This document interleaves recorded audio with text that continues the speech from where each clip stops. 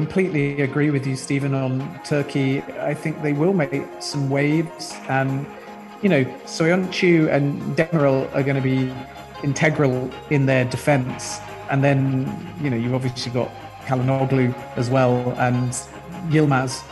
So they've got like a kind of spine there. I think the team that underperforms is going to be Italy. But the question is just whether amongst this youth, amongst this potential, amongst this form, they've actually got the kind of experience and team ethic to do it on the big occasion.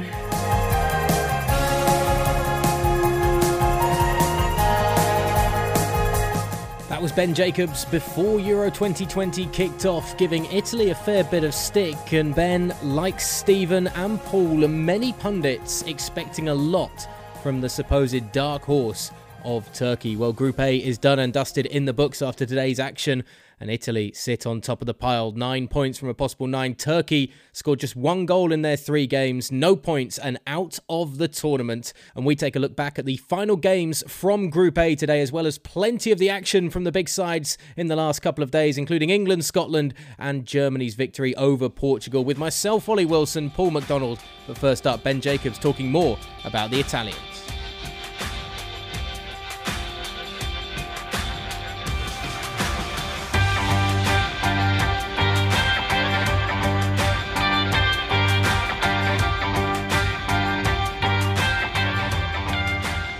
Yeah, I don't think, Ollie, that Italy's storm to win the group is a particular surprise. And of course, on paper, as you alluded to, when you looked at this group, you thought Turkey would be dark horses. Switzerland should have been stronger, although they don't score that many goals. And Wales were always going to be difficult. And in the end, they've been better than difficult. They've showed excellent resolve, clinical when it's mattered in other games.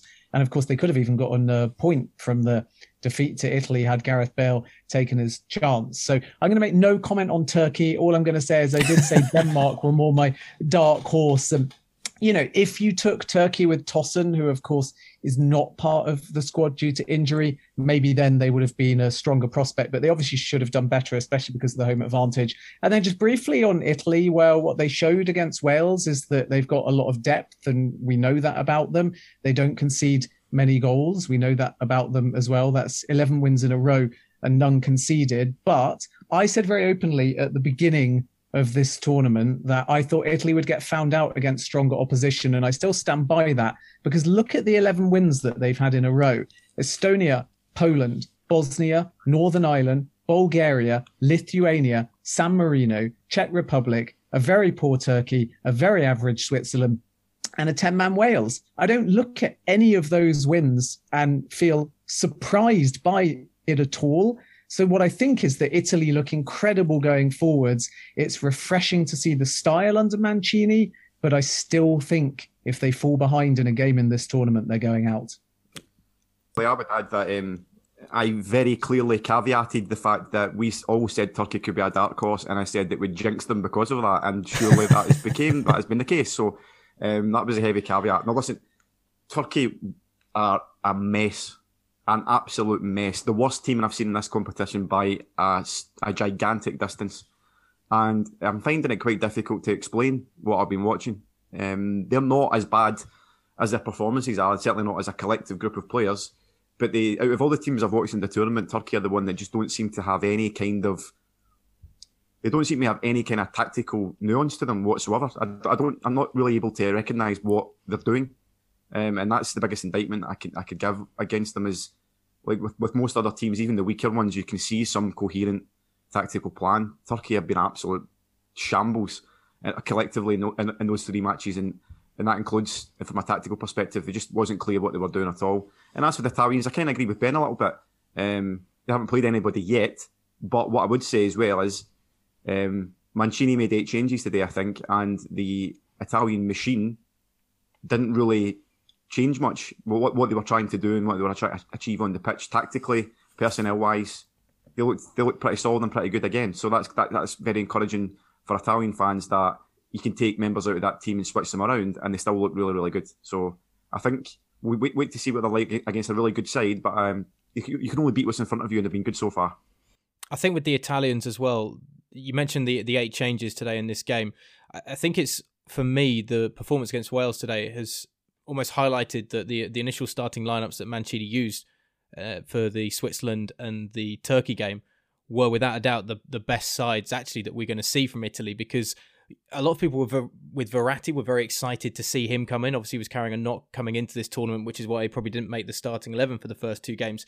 But I felt today against Wales that actually Verratti at some points really slowed down, particularly in the first half, what Italy were trying to do in the middle of the park, because he loves to be in control of the ball and twist and turn away from the first defender that comes his way. And he was twisting and turning a couple of times into trouble, whereas you feel that perhaps Locatelli and others would have distributed the ball far quicker than Verratti was doing. And I think we've also seen today the quality that Bernardeschi can put in at an Italian national team level, and the quality that Chiesa has as well, just waiting in the wings to come onto the wings and cause problems against teams with tired legs perhaps in the knockout stages. It's highlighted the depth, sure, but I think it's also vindicated that the starting 11 we've seen in those previous two games, with the odd change at fullback, of course, is probably Mancini's best footballing and cohesive unit to take into the knockout stages, and that's going to be a refreshed unit as well once we get into the real meat of this tournament. And I still think the Italians, I know, Ben, you pointed to the teams that they've played on this incredible run of form that they've had, particularly without conceding. But you can only beat who's in front of you. And if we're talking about England against Croatia being such a controlling performance, I think you can say from all of these performances that Italy have put in, that regardless if the scoreline hasn't been that impressive or the team they're playing hasn't been that impressive, what we have seen is the performance and the control that they've had in all of these games has been very impressive. And you talk about Wales could have had a point with Bale missing that opportunity, but there were opportunities for Italy to extend and add to their advantage today on time and time again, particularly in the first half. Belotti had a couple of good chances. Obviously, the free kick that hit the post as well. There's still more to come against better opposition in this tournament from Italy. And I think people that overlooked them too much and perhaps have been a little too harsh on the Italians coming into this tournament may end up reaping, no rewards, I guess, from their comments going into the tournament. No, I completely agree. And, part of the analysis for Italy is, I guess, me doubling down, having stated at the beginning of the tournament that they might have a wobble. And I think that there's a couple of key considerations going forwards. One is that they're going to have a very good draw in the knockout stage, possibly against somebody like an Austria. And then the other thing which may go against them going forwards is that by winning the group, they leave Rome. I don't think it'll make a huge amount of difference. I believe that they go to Wembley Stadium next, but it'll be certainly interesting to see how they fare in a slightly more foreign environment, away from that home crowd, away from that home advantage, which we've obviously seen benefit certain teams. Like Hungary's performance against Portugal was a good example of that. And that's why Turkey, again, was so disappointed, because there they are in Baku and they're not able to kind of get that benefit. But I agree with you, Ollie. I think the key words for me for Italy so far is authority, both on and off the ball, and hunger. And although they weren't able to score more than one against Wales in the other games, what we've seen is a side cruising and comfortable, and they've still been looking for those extra goals going forwards. They're playing with a smile on their face. So providing they've got the momentum, and because they have got a kind draw heading into the knockout stage, I obviously see them being contenders, but I am still going to be intrigued if and when they play a slightly higher ranked team or a form team and they fall behind in a game. It's that response, both in terms of mentality and tactically, that I'm going to be most intrigued by. It'll be interesting to see if they maintain the confidence as well from these performances. So if they do fall behind, they will have that going on. Look, there's some great games that we haven't talked about in the last few days with some big sides. So let's talk about perhaps some of the opposition that Italy will undoubtedly be facing perhaps later on in this tournament. And let's start with the incredible game between Portugal and Germany. Paul, I'd love to know your thoughts on the Germans' bounce back from their defeat to France. And they put in this excellent performance against Portugal, particularly in the second half. Thoroughly enjoyable attacking football from both sides going forward, and an absolute thriller of a game, which just highlights when these two quality sides meet in the Euros, we can get real high caliber entertainment with our football. I think that the Germans, and I include this pod in that, kind of went under the radar and have been somewhat underrated by people. I mean, it's a dangerous thing to ever underestimate Germany, because even the poor teams that they've had in the past have always competed very well in tournaments. I think back to 2002 is a good example of that. But this was seriously impressive stuff, and they've laid down a real marker there, because like we're saying, you can only beat what's in front of you. But this is the real, probably the only blockbuster match we've had of the tournament so far. We've had, with the exception of France versus Germany, where you've got two big guns going after each other. And I think that Germany's performance here has laid down a marker for the rest of the tournament that they're going to be very, very dangerous. But I think all of us weren't impressed by Portugal in the opening match, and I seriously wasn't impressed with them again. I don't know what's going on. I think that, I don't know, maybe they're struggling under the guise of one of the favourites of this tournament. I think a lot of people did fancy them to go well and go deep into this tournament, and maybe they're struggling a little bit with that. But again, there's a lack of coherence and a lack of tactical strategy within Portugal's team right now, and Germany definitely took advantage of it. I think the reason why the Germans perhaps gone under the radar a little bit. I mean, when you look at the front three that they played against the Portuguese, there's a lot of pace, and obviously Muller has the experience as well to control and dictate. But you'd never say Serge Gnabry is going to be that out-and-out goal scorer for you and lead the line in that sense. The difference is the quality they get from the wide positions going through, and the stability they have with Toni Kroos and Gundogan, particularly against the Portuguese. It allowed them to completely control that game in the middle of the park, and the Portuguese just were completely undone. Aside from the fact I thought at one point they were playing a perfect sort of boxing match against the Germans of trying the rope-a-dope, let themselves run themselves ragged and then hit on the counter as they did to get the opening breakthrough. But as you say, Paul, the Portuguese really did, well, I guess, flounder in the second 45 minutes. Ben, is there a case with the Germans that this is a result that they're now going to build on and go from strength to strength to strength, and people are going to have to keep their eyes on them going through this tournament? I think so. And, being in such a tough group and starting relatively tamely by losing to France, I think it's given Germany a wake-up call. And that's a strange thing to say about the Germans, especially in such a difficult group. And Hungary, of course, are no pushover as well. But I think Jogi Löw was very disappointed with the kind of venom in the opening game against the French, who they almost showed too much respect to. And this was a German team from an attacking point of view that played with a lot more width, a lot more swagger, a lot more movement, a lot more versatility, and they really killed off the game. And it was end to end, obviously, to some extent, but every time seemingly Germany came under a form of threat, they were able to find that kind of clinical nature in the final third. And that was partly, I think, down to Gosens, but also Havertz had a good game too. And I was just generally really impressed with Germany's balance, but also the adaptation between the two games. I think it's really easy when you know that three potentially go through from a group, and all three of the big sides in this group, even though it didn't happen for Portugal, would fancy their chances of beating Hungary. So you can have that kind of mentality in perhaps your opening game. And I think Germany fell into this category of like, oh, maybe we should be a bit more timid. Maybe we can just get a point, because anything in the bag in the first game, particularly when you're a higher ranked team, puts you in a very strong position just to go through. And that's my only kind of criticism of the tournament so far, that there are too many teams looking at it because third is okay or 4 points is probably okay, that are sort of a bit more conservative and playing within themselves. But the contrast, I think, between Germany tactically in terms of sharpness, hunger, venom going forwards, width, movement, pretty much every category on the ball and their movement off it was superb. There's question marks about them at the back. And I think if you look at the tournament at large, that's where I think that they might come under challenges in the latter stage of the tournament, because they're not going to put four past everybody. But I was very impressed by Germany, and they've now got the momentum with them. So I do think that they are not a team that anybody who's higher ranked than them would want in the knockout stages. Is that quality stylistically because of the tactician they've got at the helm as a manager for Germany, and that's actually what's going to help them get through into the latter part of this tournament, or is going to be a big reason for why they potentially go far in this tournament? I think so, yeah. I mean, I don't know what you think, Paul, but I just look at managers and tactics, and managers with experience and managers without experience. And even like Mancini, tons of games now for Italy, bit of a bugbear because of his previous as a player with Italy. But I look at him on the touchline versus a Jogi Löw, and I think, what if you got into a tactical headache?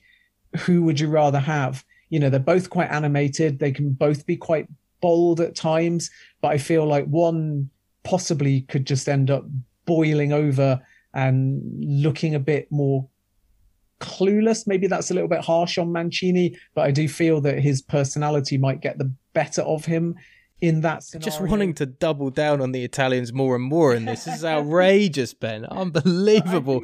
Just gets the chance to stick the knife in. They've just qualified with 9 points from 9, mate. You can't give him a break at all. He was at Leicester as a player briefly, so I actually have a very soft spot for him, and I have huge respect for what he did during his time at Man City as well. But I just wonder whether Jurgen Löw might have, even though actually he's lost his way at times at Germany and has been under huge criticism, I just wonder whether in the big moment, in the split second, I don't know what you think, Paul, I think I would still rather have him on the touchline making that core tactical change or making that key substitution versus Mancini. Well, we've managed to go 16 minutes into this podcast and not mentioned the England game yet, which I will obviously be mentioning. But I do think that the England game is a good reference point for exactly what you're saying, Ben.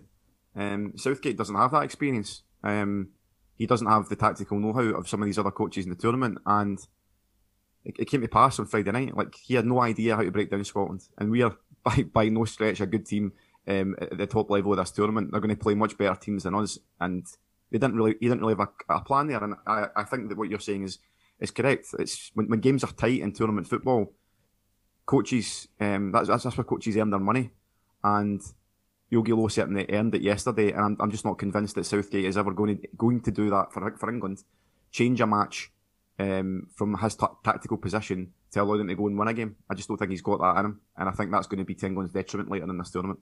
Paul, the reason why we didn't mention England against Scotland yet was because we were trying to talk about interesting games that entertain people, and there was, unless you're a Scotland fan and really enjoyed watching them grind out the 0-0 against England, it was one of the most unentertaining games that we've had in this tournament so far. I'd actually go as far as saying the two England games have been two of the worst games to watch in this tournament so far, probably for the reasons that you're stating about the tactical inability of Southgate, but also because England don't have somebody that's really grabbing the ball by the horns and trying to create something out of either of the two games that they've had, apart from Calvin Phillips' assist for the opening goal of the tournament, of the game against Croatia. I mean, it was dreadful to watch. Right, and obviously I was. And I'm looking at the bench. The one guy I don't want to come on the park is Jadon Sancho. He's the one guy that I don't want to face as a Scotland fan. I don't want to see him getting warmed up and coming on the pitch. And the fact that he doesn't start for this England team, it will never make sense to me. I'm sorry, it just won't. Like, I can understand some of the other decisions that Southgate makes and how he tries to fit people into the team, but the Sancho one is just mystifying to me, that you've got a guy of that immense talent and he's not being picked. And maybe it's Southgate doesn't watch him as regularly because he's playing in Germany, and he watches a lot more Premier League football because he's based here. And obviously during lockdown, it's been even more difficult to travel to see players. Maybe there's a bit of that in it, I don't know. But the guy is world class, and most other teams in this tournament would be crying out for him. Imagine Spain, for example, would be desperate for a guy like Sancho, and England aren't even using him. It's just, I don't get it. I really don't. I don't. Maybe you've got some thoughts on it, Ben, but I can't really get my head around it. I just feel like the England we're seeing has paid too much respect to both opponents, and they have to set a tone as an attacking team that are going to be able to kill off games. Otherwise, they're almost mirroring how, in my opinion, so far, we've sort of seen Switzerland play, at least in the two games prior to the victory that they've just got. You just feel they're lethargic, they're hesitant, and there's no balance either on the field. So everything's kind of gone down the left-hand side. And I know there was kind of criticism about the first selection made in the 1-0 victory over Croatia, particularly Trippier to that point. But I think they had one defined tactic against Croatia, knowing that that's an aging team, knowing that Croatia didn't really have a threat. And then Scotland did have a threat. They took the ball by the horns. They were up for the game, and England were kind of rocked. And the only real surprise for me watching the Scotland game was that Scotland didn't score. And then from England's point of view, there's no real service to Kane. I completely agree with you about Sancho. There was absolutely no reason not to involve Grealish earlier or even start him in that game. Because, when you think England-Scotland as an England fan, you think naturally, and it gets laboured constantly back to Euro 96. And I'm not hugely interested in the game specifically or even the Gaza goal, but more just Gaza, the player. And it's that kind of versatile playmaker that I think is needed to kind of control the pace of the game, work in tight spaces. And yeah, England have got a variety of them. You could say Foden falls into that category. You could say Mount falls into that category. You could say Grealish falls into that category. But I just think that tactically, because all of those players are sort of still, whichever one start, trying to work around Kane, and because Kane to me doesn't look fully fit, and because he's lost his scoring touch, it's stagnant, which means to me, I don't know what you think, Ollie, because he is ultimately England's biggest weapon, at least on paper. But to me, you've either got to play these interchangeable players and you've got to play with pace and you've got to play with width, but width on both sides. And then I'm not sure whether Kane's the best person to be the focal point in that system. I think you bring him on if you desperately need a goal and there's a throw of the dice to be made. Or alternatively, you stick with Kane, but then these tactics aren't suiting Kane. So I'm not against Kane starting, and I think Southgate's already said that he'll start against the Czech Republic, but I'm against Kane starting in these tactics, or I'm pro these tactics, but then Kane's the wrong person to be leading the line because he's not either fit or he's sort of too rigid for the way England are playing. Harry Kane's dropping far too deep at the moment and taking himself out of being the front man. But what we've seen, so many people praise Kane for being a guy that can drop deep and can be a bit of a playmaker as well as a goal scorer. But you've also got Foden, Mount and Sterling who can all be playmakers behind. And I think there's a case actually of there isn't one playmaker that the ball goes to, like a Jorginho in the Italy side, who is the distributor and then puts it out to the wide men that provide the quality from the flanks. You see those four all dropping deep, all coming to try and be the focal point of the attack for other people to play off, but then they're all getting each other's way, and then it just gets very static off the ball. The lack of movement from England when they've got either a Phillips or a Rice on the ball in the heart of the pitch is outrageous. How immensely static, as I say, it is. It's baffling that none of these players have the intelligence to be able to try and find a bit of space or work around each other, make some crossing runs, a diagonal run from the right flank to the left or something to open up a bit of space in behind. I know it's difficult when a side like Scotland sit back, but I think it might just be a case if you've got too many cooks spoiling the broth at the moment because they all think that they should be the person that's kind of running the show a little bit. And at least when Grealish came on, he tried to take that role himself and make it his own and not allow anybody else to do it. But it was too little too late by that point. Paul, I just want to get your thoughts as well quickly on Billy Gilmour, because that was something that on our private WhatsApp chat came up as you didn't really understand why Gilmour was in the side. And then he goes on and puts arguably in the man of the match performance for Scotland on the evening and working so hard in that defensive midfield role just in front of the back three. Yeah, you just try to remind me of all the things I've got wrong during this top 10. Oh, it seems like you're dragging everything up. Yeah, I mean, Gilmour for me wasn't about talent. He's obviously got talent. It was a bit more about physicality, because I think I felt we had to match England a bit in there and going up against Phillips and Rice or whatever, physically bigger men. I think there was a bit of that involved in it, and certainly at set pieces as well. There's a reason why some of the taller guys played against the Czechs, because they were a physical, imposing side, and I thought Clark would do the same here, but he didn't. He played Billy, and it was a masterful performance to the point where he's probably undroppable now. It was that good. He orchestrated proceedings for us, and as long as he's fit and able, you would imagine that Gilmour will play for Scotland for the next decade. First choice on the team sheet now. I don't think there's any doubt about that. It was that level of performance, and Chelsea have certainly got some very good midfielders in Kante and Jorginho ahead of him at Chelsea. I just hope that he gets to produce this level of performance more at club level next season, whether that's for Chelsea or whether it's going in loan or something like that, because talent like that needs to be nurtured and played on a regular basis, and it'll be a real shame if he only manages a couple of 100 minutes again next season with that ominous pair in front of him at Chelsea. I would really hope that he plays more. That's my only niggling doubt, is if he stays at Chelsea, is he going to play? But pound for pound, like maybe the most exciting Scotland player we've had in maybe 30 years, I would say. The performance was that outstanding for me, and yeah, I'm looking forward to seeing him play, get over 100 caps for us, hopefully. You know, the thing that really irritated me about this game, just on a final note, is the fact that you had all the talk of England, Scotland, Euro 96, Gascoigne, all of that, and then you end up having Phil Foden come out almost paying tribute to Gaza with his hairstyle, and it just epitomises the England attitude at times of still living on former glories and people caring about the discussion around former glories even the players on the pitch, perhaps, rather than going out there and doing their own thing and getting the job done. And I think that's always going to be a problem with English football at a lot of levels, to be honest, until that attitude changes. Just one more thing, because I have to show off, guys. But just one more thing for me. Phil Foden's apparently said today that the rest of his teammates will dye their hair blonde if England win the Euros. What are you talking about? You've just drew 0-0 with one of the worst teams in the tournament. Why are you talking about winning the Euros? Be quiet. Go away. Do you know what I mean? Come back when you beat somebody convincingly.